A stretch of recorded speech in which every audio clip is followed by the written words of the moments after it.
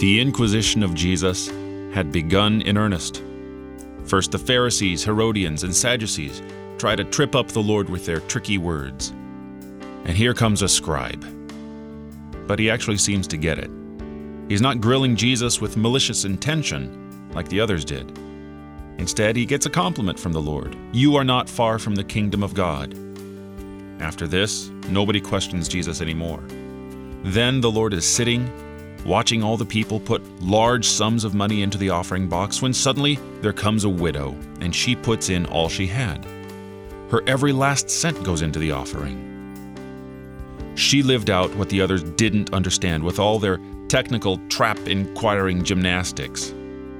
She rendered unto God that which was God's, her entire life. Out of her poverty she has put in everything she had, all she had to live on. She entrusted to God her entire future, giving everything she had to the Lord. She isn't just not far from the kingdom of God, she's living on every word that proceeds from the mouth of the Lord. None of the others trusted God so completely, but this woman did, and with the high praise of our Lord Jesus. She's a lesson to us in both giving and in trust. No sparrow or lily of the valley could more elegantly teach us how to trust and commit our entire being to God. You're listening to Oratio, part of your morning drive for the soul.